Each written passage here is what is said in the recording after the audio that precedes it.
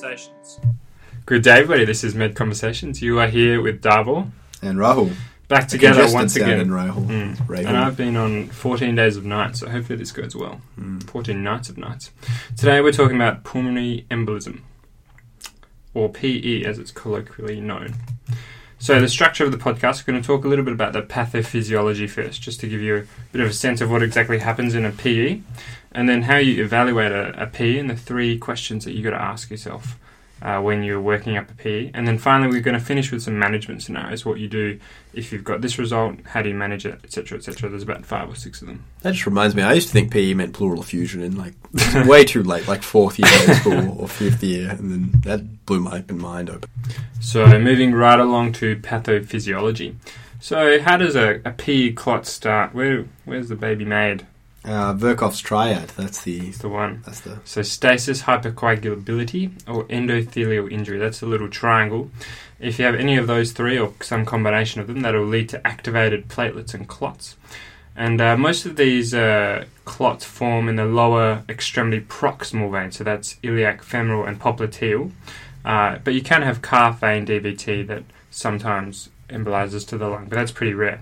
So just as an example of stasis, so we got 3, stasis, hypercoagulability, and endothelial injury.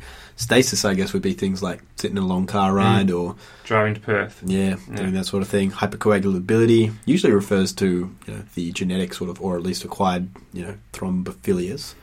Or if you've got cancer or something, you've got some kind of inflammation going on in your blood. That's true. And then the endothelial injury.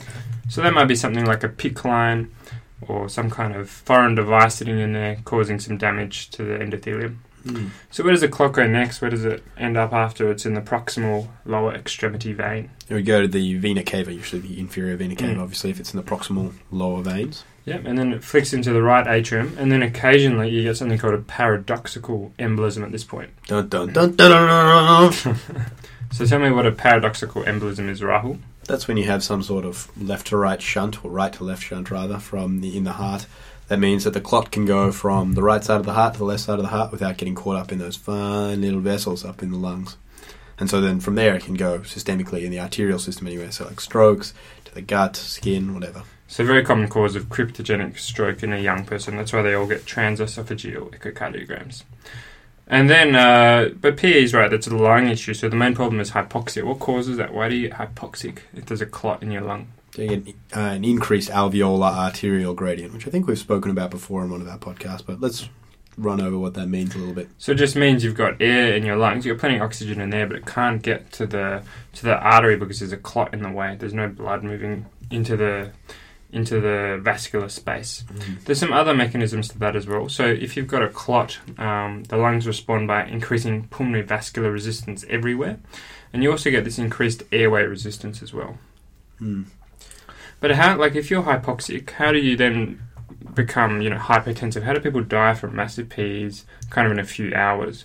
Like that circulatory shock. So you usually block off enough of your your lung circulation, your lung vasculature, that your right heart is now pushing really hard to get all of that blood through a smaller cross-sectional area, which increases the pressure. So essentially your right heart is working harder to push that blood through fewer vessels. And then it starts impacting on your left heart.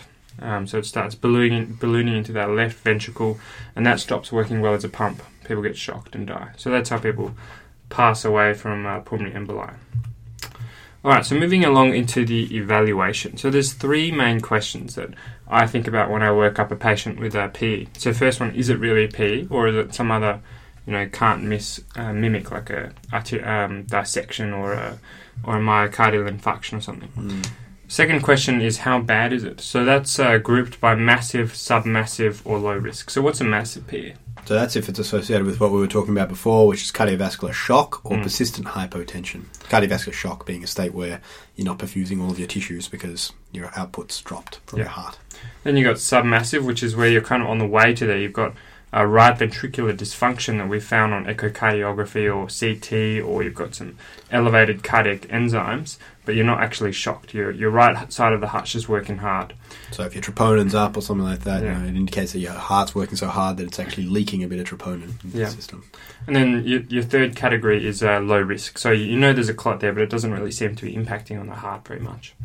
So that was the first two questions, and the third question is, why did this happen? What's the underlying etiology? Is there something else going on that I need to worry about? So 3 questions. Is it a PE? How bad is it? And why did this happen? So moving along to the first part of any good evaluation, the symptoms, the history. So UpToDate has a pretty good list of presenting symptoms, and it, as UpToDate always does, orders them in order of how frequently they occur. What do you think is the most common symptom? Dyspnea at rest, or with exertion. Pleuritic pain is number 2, and then calf or thigh pain or swelling is number 3. So that's 73% of people are dyspneic, 44% of people have pleuritic pain, and 44% of people have calf or thigh pain. Keep in mind the calf or thigh pain sort of refers to a DVT being in wherever that pain is, whereas swelling could just refer to, you know, your right heart failing from that increased pressure in the right heart, in the pulmonary vasculature, like we were talking about.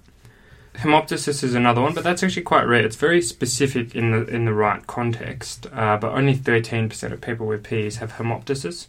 An interesting one as well is orthopnea, 28%, which I always think of as pretty specific for heart failure, but you can get it in PE as well. That's in 28% of patients, so reasonably common.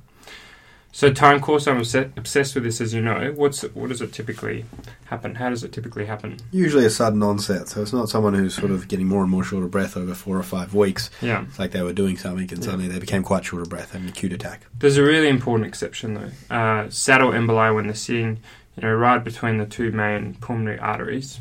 So that can actually present with a more chronic course because the emboli sits there and just flicks off all these little clots into the more distal segments.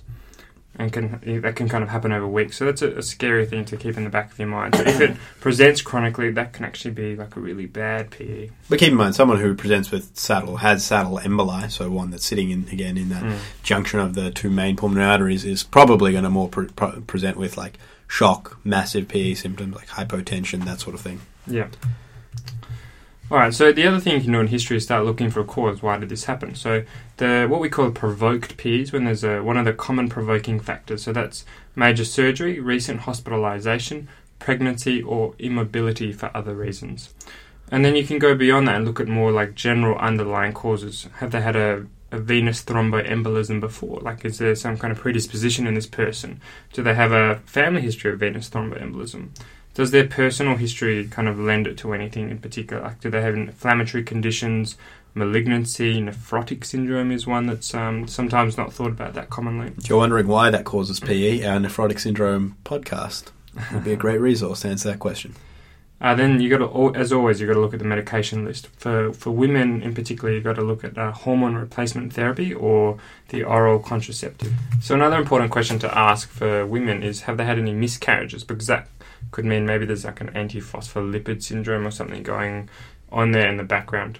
And you should always just ask the malignancy type questions. Have you had any night sweats? Have you been having fevers, recent weight loss? Chills, unintentional weight loss, anorexia. All of that stuff. Alright, so that's the history. Moving on to the signs. So what's the most common sign? Tachypnea. So tachycardia is the thing that's breathing. most common on ECGs, and that's a really common exam question or ward question. But the most common sign in a person is tachypnea. Happens in half of patients. So the second most common sign is calf or thigh swelling. So erythema, edema, tenderness, palpable cords. That happens in up to half of patients. I was surprised by that. That's really common. Yeah, I don't think I've seen many palpable cords in my time. That's when you can actually feel the vein. Feel the clot. roll I your felt one the fingers other on night, it. actually. Did you? Yeah. Did you embolize that clot after you were feeling it? Did you sort of massage it away up to the lungs? Possibly. Other signs, so tachycardia is common as well, 24% of patients. And then some other ones are CREPS, decreased breath sounds. Crackles. An accentuated pulmonic component of the second heart sound in 15% of patients. So that's really often the weeds. JVP up, that's an important one because that means there's probably some right heart strain going on if you see that one. And interestingly, you can actually have a fever. Low-grade sort of fevers. Yeah, so I was called to see a patient recently. Had a massive PED dimer was like 9,000. And the nurse was like, do they have pneumonia as well? I'm like, no. Let's hold off on the antibiotics. He saved the day. He saved another antibiotic-resistant bug entering the Australian system. This guy is great. Keep in mind, so we said crackles or CREPS can be seen in PE, but like if you're on a ward round, don't say crackles because the classic exam findings, they got a clear chest, but they're really short of breath. Alright, so when our jobs are taken over by robots, which is going to happen in the near future, what kind of score are those robots going to use that incorporates those symptoms and signs that we've just talked about? The Wells score. The Wells score. Wells score. So the Wells score, that's what we use to answer that common question, could this be a PE? Do I need to do a CTPA? So the things that are in the Wells score, so the most important thing is, do they have symptoms of DVT? That's 3 points. And the other one is, no alternative diagnosis better explains the illness. So that's another 3 points. I like to remember that as physicians, if they ever invent a score, the thing they'll weight most to is their own judgment. Mm. And kind of defeats the purpose of having a score, doesn't it? Well, it won't be replaced by robots just yet. Other things are tachycardia, immobilization recently, so like a provoked DVT. Or surgery recently. Prior history of DVT, presence of hemoptysis, and presence of malignancy. So that gives you a score, and if it's greater than 6, that's a really high probability. If it's between 2 and 6, that's a moderate probability, and less than 2, that's a low probability. So that kind of guides what you do next. Do you do a D-dimer? Do you do a CTPA? We'll talk about that in a second. Then you've also got the PERC criteria. So that's a rule-out criteria. So there's 8 things that someone has to satisfy for you to be completely sure this is not a PE clinically. I don't need to do any further testing. So if they're less than 50, heart rate's less than 100, SATs, oxygen SATs greater than 95%, no hemoptysis, no estrogen use, no previous DVT, no unilateral leg swelling, and no surgery or trauma. You don't need to remember this. All you need to remember is the Wells score and the PERC criteria, 2 things you should be looking up. Fire up your Immobile phone and just punch in the dates. That's the one. Alright, so next thing I usually look at in a PE consultation is the ECG. So what's the main question I'm asking myself when I'm looking at that ECG, if we think back to our pathophysiology? Is there evidence of right ventricular strain? Yeah, so that's the thing that's going to kill people, and that's the thing we can't miss. So the most worrying sign on an ECG? Going from tachycardia to bradycardia, or suddenly lengthening your QRS complex so you now have a right bundle branch. That's right, yeah. So that could mean that right ventricular strain is happening and there's impending shock. So that's the most worrying thing. So tachycardia is the most common thing, but the most worrying thing is if they've been tachycardic and suddenly gone bradycardic without you obviously intervening in some way.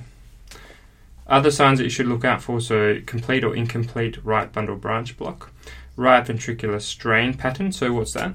So you can get, there's a number of things you can get. T-wave inversions in the right lead, so that's V1 to V4, the ones that look at the right side of the heart. Also the inferior leads. You can also get sort of a late R-wave transition on the ECG, which normally your R-wave should be sort of dominant all the way at about V3, V4, but sometimes in these people it doesn't change until V5 or V6. Right axis deviation is another sign of that as well. So S1, Q3, T3, we should probably talk about that briefly. So that's that common, supposedly pathognomonic sign. What is it? So you get a deep S wave in lead 1, a Q wave in V3, and an inverted T wave in 3 as well. Yeah. So it's classic, but it's only found in 20% of patients. And keep in mind that an isolated inverted T wave in 3 can be normal as well. So moving right along to the next test that you'll probably get, and that's the ABG, the arterial blood gas. So if you have got a patient you suspect of PE, what are you looking for on the ABG? Sorry, hypoxemia without a high carbon dioxide would be a pretty good start. Particularly a widened AA gradient or alveolar arterial gradient, if we think back to that pathophysiology. A lot of air in the lungs, it's not getting effectively into the blood because it's all blocked off by a clot.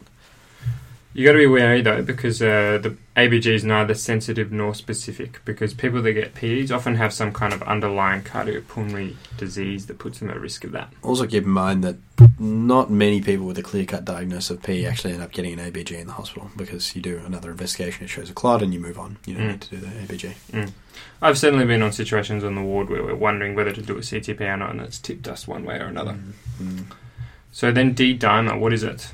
It's a fibrin degradation product. So when fibrin breaks down, as in when there's a clot somewhere in the body and you've got fibrin breaking down from there, it starts to build up in the blood, and you can see this D-dimer. This D-dimer breakdown product elevated in the blood. So this D-dimer test, when should you do it? Query never. Query never. People don't like it when you do D-dimers. It's a very sensitive test. And if you do a positive D-dimer, if it's a D-dimer, it's positive, you have to do a CTPA. It's not very specific. There's a whole bunch of things that can cause this fibrin degradation product to be elevated in your blood, including things like cancer and pregnancy. Note that these are a lot of the things that people who commonly get PEs. And so ordering a D-dimer kind of forces you, because you've done it, and that kind of says at some point in time you thought it was likely enough that they had a PE, and then you and it's positive, and you have to go and do an imaging investigation on someone who might not need it, or it might not be good for, like a pregnant woman. Correct. But when should you do the D-dimer according to the Wells score? If it's PE unlikely, moderately likely, or really likely? So because it's a highly sensitive test, even in someone who has a very high likelihood of having a PE, if it's negative, they've still got a reasonable likelihood of... And you've got to do the CTPA anyway, right? Exactly. So it's useless in that group of patients. So who is it useful in then? So you probably want to do it in people with low to intermediate probability, so a Wells score less than 4. So people that have a PERT criteria of 100% that you've ruled it out clinically, don't need a D-dimer. But people that you think maybe they could have a PE, but it's not highly likely, you use a D-dimer to tip you one way or another. All right, so moving on to the CTPA, which we keep mentioning. So what does that stand for? Computed tomography pulmonary angiogram. You forgot what CT stood for. Well, I was going to say CT. But that to me is not an acronym anymore. That's just... So how sensitive is it? 90%. So that's not 100%. But very few false negatives. So the biggest problem we come up against with CTPA clinically is it's an older patient. The renal function is not super flash. It's not in failure, but it's not super flash. And you're worried that they're going to have a contrast-induced nephropathy if you load them up with that CTPA contrast. So what can you do to minimise that risk? Well, you can give them lots of hydration, rehydration. But keep in mind, if you have someone who's having right ventricular strain, you don't really want to pour fluid into them. You can minimise the amount of contrast in imaging, which is difficult because the CTPA by nature requires a fair bit of contrast. You can stop all the nephrotoxic for a few days around the scan, like metformin, which isn't actually nephrotoxic, but a problem if you have a decreased renal function, NSAIDs and diuretics. And there's a little chemical called N-acetylcysteine. Some of you may have heard of N-acetylcysteine or NAC from paracetamol overdose, where you can give it to minimise the damage to the liver. But you can also use it, theoretically, to avoid contrast nephropathy. So you give them a N-acetylcysteine infusion or a NAC infusion during the scan, and it minimises the damage to the kidneys. There's not a lot of evidence that this actually does anything, but it doesn't really cause any harm either, so some people do it. I've never seen it done in Australia, but... Yeah, the official recommendations are do it if you're worried that it's not that harmful. Alright, so next we're going to talk about VQ scan. So what's the big issue with VQ scan basically? What's the issue with it? It's not specific, but it is sensitive, so it picks up everything. So if someone's got an abnormal chest x-ray from fluid overload or from pneumonia or COPD or whatever, you're very likely to have a positive VQ scan because all of that stuff will come up as well. But to go back a step, what is a VQ scan?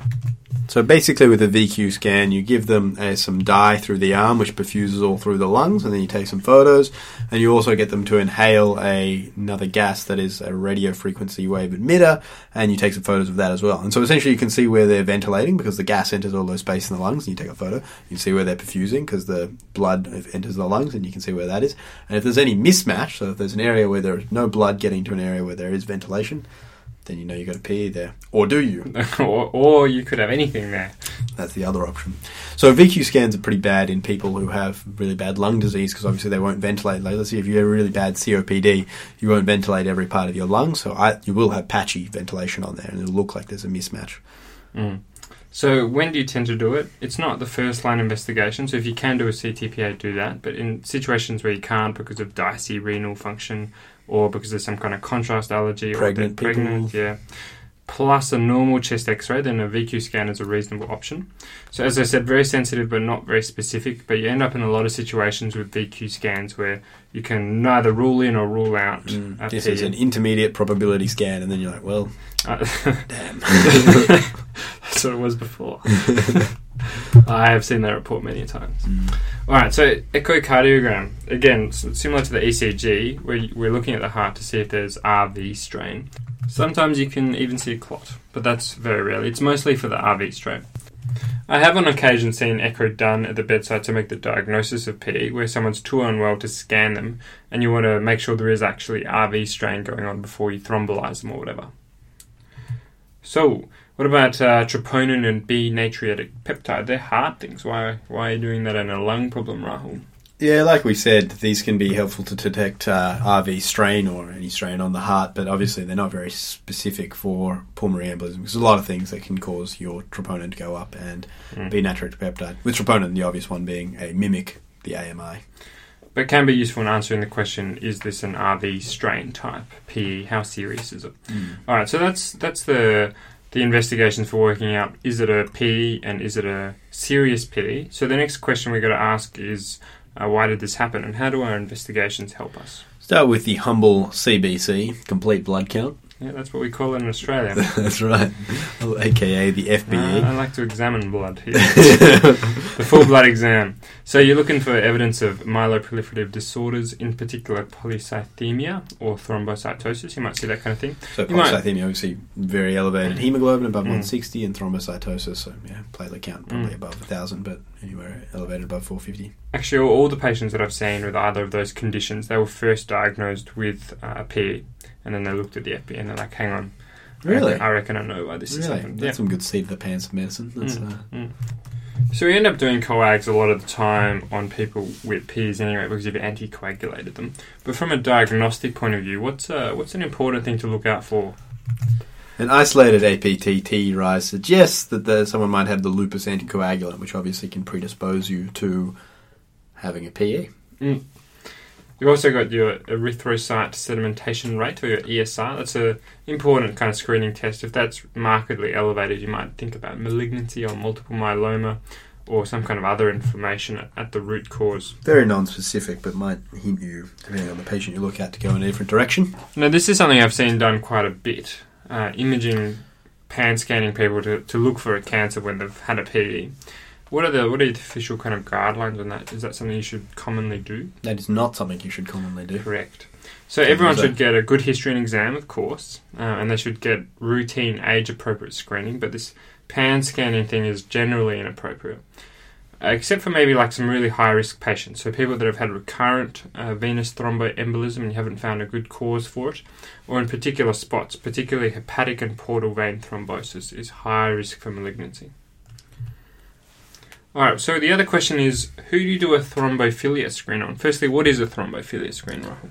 Thrombophilia screen is basically looking for any of those things that can predispose you to having a thrombos. So protein C, protein S deficiencies, antithrombin deficiencies. So those are the most potent ones. Then you've got things like factor V Leiden, named after Leiden, the city where it was discovered. Oh, really? Yes, that's correct, which is a mutation of factor V which predisposes you to thrombus, and prothrombin gene mutations as well.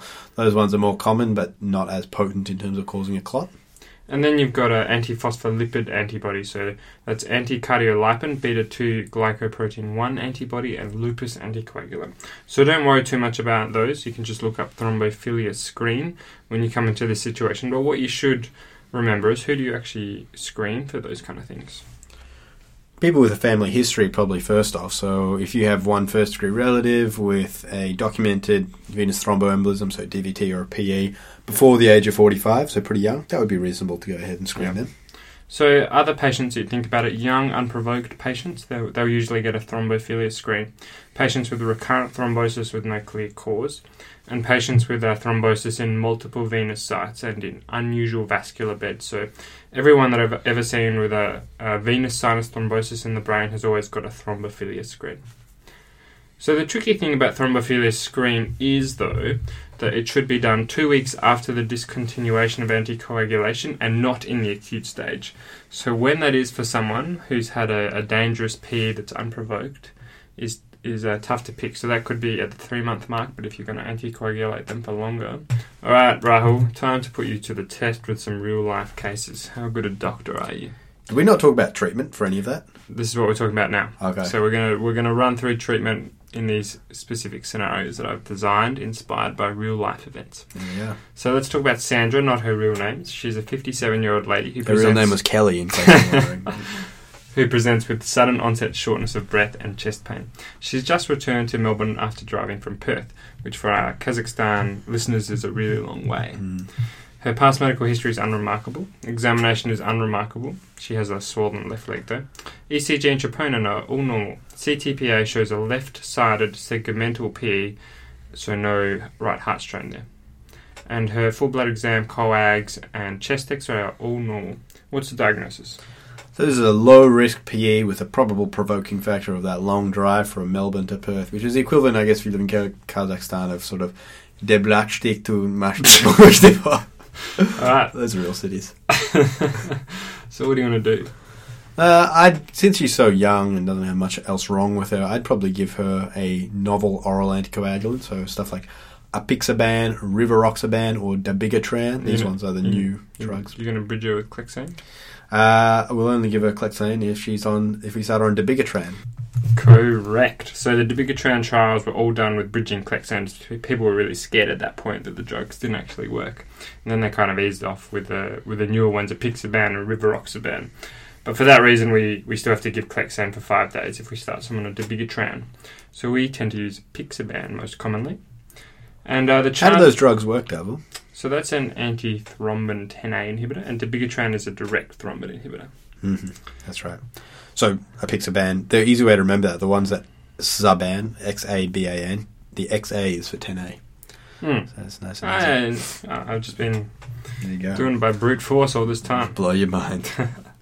So what are your chances? What should you tell the patient? What are the chances of this happening again if you put them on apixaban? During the apixaban? Just ever in their life. No, about 2% in provoked situation. And there is probably a whole milieu of things that lead to people like this, actually. Genetic mutations that probably predispose people like this, just ones we haven't identified. So she's probably at a higher risk compared to the normal population, I guess is the feeling. How long are you going to keep her on apixaban for? For 3 months, because she had a discrete provoking factor. Correct.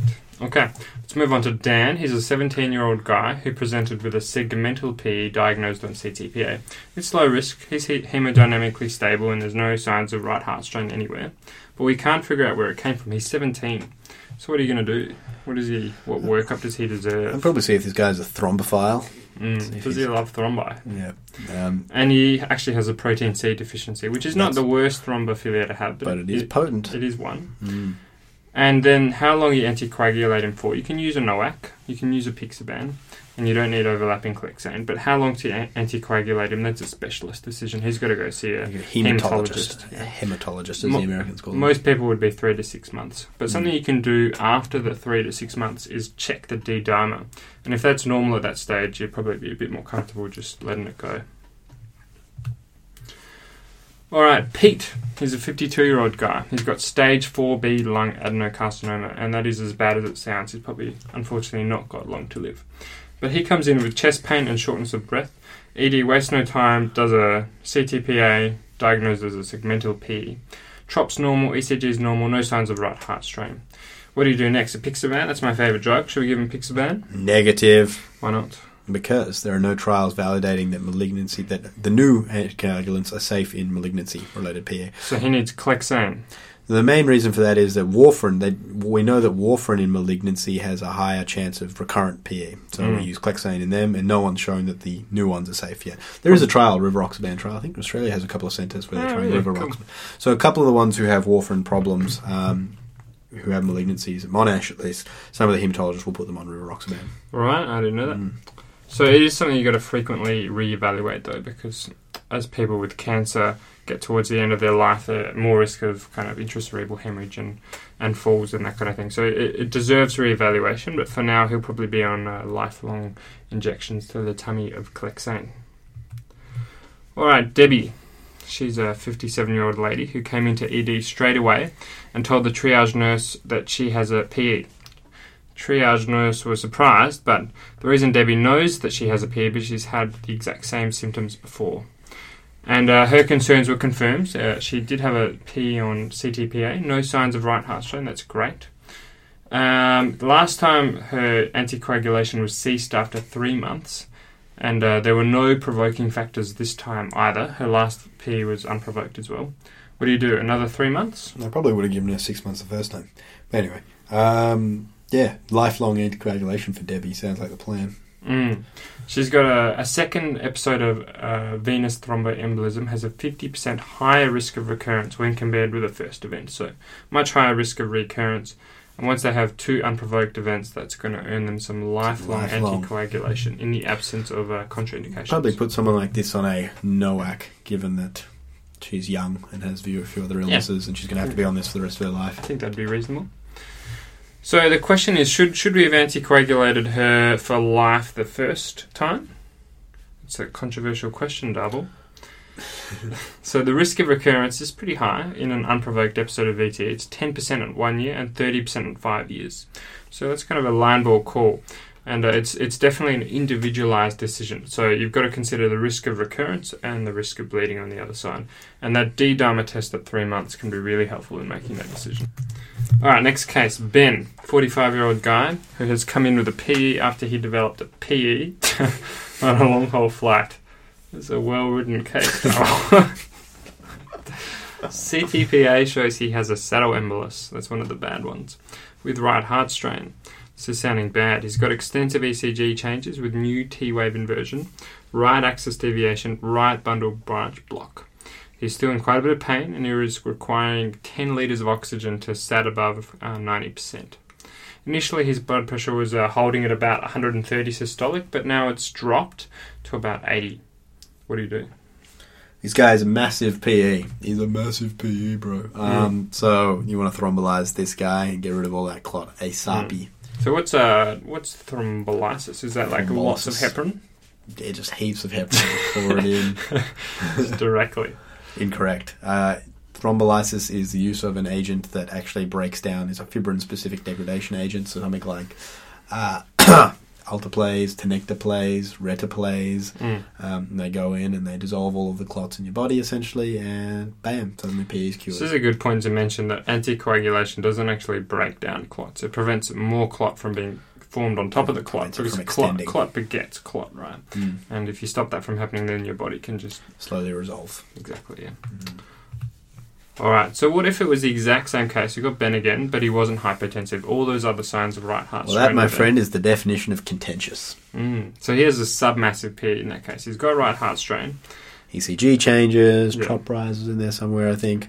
So there's no positive trials, but some people argue that that's because they've treated all right ventricular dysfunction the same way, where they should have stratified it a bit more. There's RV dysfunction and there's RV dysfunction. Exactly. Someone's got that impending bradycardia and the right bundle branch block. I'd be at least getting the tenecteplase ready. Yeah, at least just squirting a little bit on the ground, so make sure the plunger works. All right.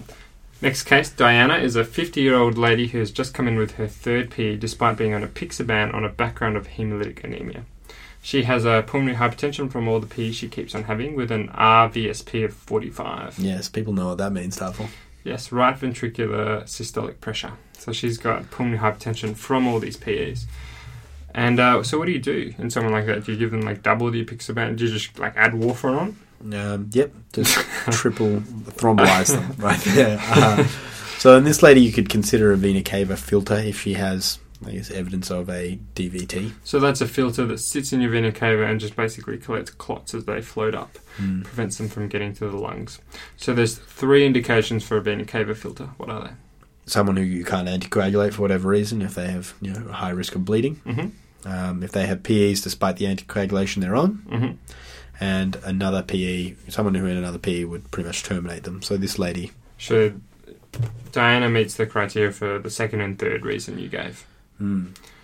Because if she had another PE, then that would really set off her pulmonary hypertension, and she keeps having them despite anticoagulation. Some people would say in her you could try changing her to heparin first, or like Clexane first, and then moving on to... Yeah, I think that'd be reasonable as well. I would get a haematology consult. Alright, Bob. He's a 65-year-old guy. He's pretty immobile. He comes in with chest pain and hypoxia on a background of a stage 4 CKD. His Wells score, if you remember that score that the robots use, is 6, giving him a moderate chance of having a PE, because he's tachycardic and you don't have a better diagnosis, basically. Unfortunately, because of his terrible kidney function, we can't do a CTPA, so we don't have a good specific test available, so we reach to the VQ scan. It's indeterminate. What do you do? Probably start with a lower limb ultrasound on this guy to see if he has a DVT. Yeah, so if he's got a lower limb ultrasound, then if he's got a DVT on the lower limb ultrasound, you've got to anticoagulate him.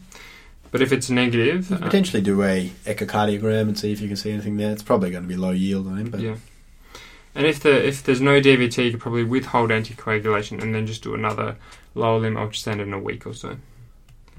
Alright, so that's all the cases. You did well, Rahul. Thank you. Let's bring it home. Let's go through some take-home points quickly. So the pathophysiology of pulmonary embolism. Why does it cause hypoxia and why does it cause shock, Rahul? Well, it causes hypoxia because you get a VQ mismatch. You block off a lot of the flow to the lung where the oxygen could normally diffuse across into the blood. Why does it cause shock? That flow-on increased pressure in the right ventricle flows back to the left heart, and the left heart essentially can't pump out enough to keep up the peripheral blood pressure. 3 questions that we ask on our evaluation of a patient with potential PE. Is it a PE? Mm-hmm. How bad is this PE? Why did I get a PE? It gets pretty existential. 3 commonest symptoms: dyspnea, pleuritic chest pain, and DVT symptoms. 3 commonest signs: tachypnea, DVT signs, and tachycardia. Which scores do you have to know the names of to look up on MD Calc? Well score and a PERC criteria, the PE rule-out criteria. Mm-hmm. Then the first, second, and third choice imaging, Rahul. First choice, CTPA. Second choice? VQ scan. Third choice? Transthoracic echocardiogram. No, I put lower limb ultrasound as third choice. Oh, did you? Okay, well, let's do that then. All right. Lower limb ultrasound. Uncomplicated provoked PE management. 3 months on a NOAC. And then there's some special situations. So malignancy, just Clexane. Multiple unprovoked PEs, probably lifelong anticoagulation. And failed anticoagulation, consider a vena cava. These are all sort of like hematology decisions, so you'd probably be referring them on. Except for malignancy, where you just put them on Clexane. So the thing you need to know when you're a doctor out in the country and there's not many people around, someone's got suspected PE and they've got severe right heart strain, what do you do? You will probably want to thrombolyze this person. Thank you very much, Rahul. Now, to leave it... round this out with a little bit of my new hobby, which is Mongolian throat singing. I hope you guys enjoy this. Also, hit us up on our Twitter. Hit us up on our Facebook. We'd really appreciate some Facebook likes if you could get on there and give us some comments about what you love. And this here is a guy named Batsorig Vanchik. Enjoy.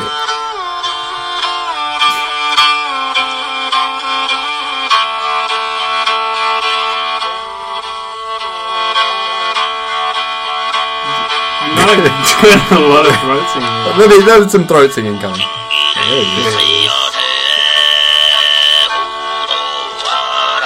Let's make conversations, everybody. That's a life well spent mastering that. That's right. We'll see you next week. What a mad night on this. Pretty good haircut. Bye.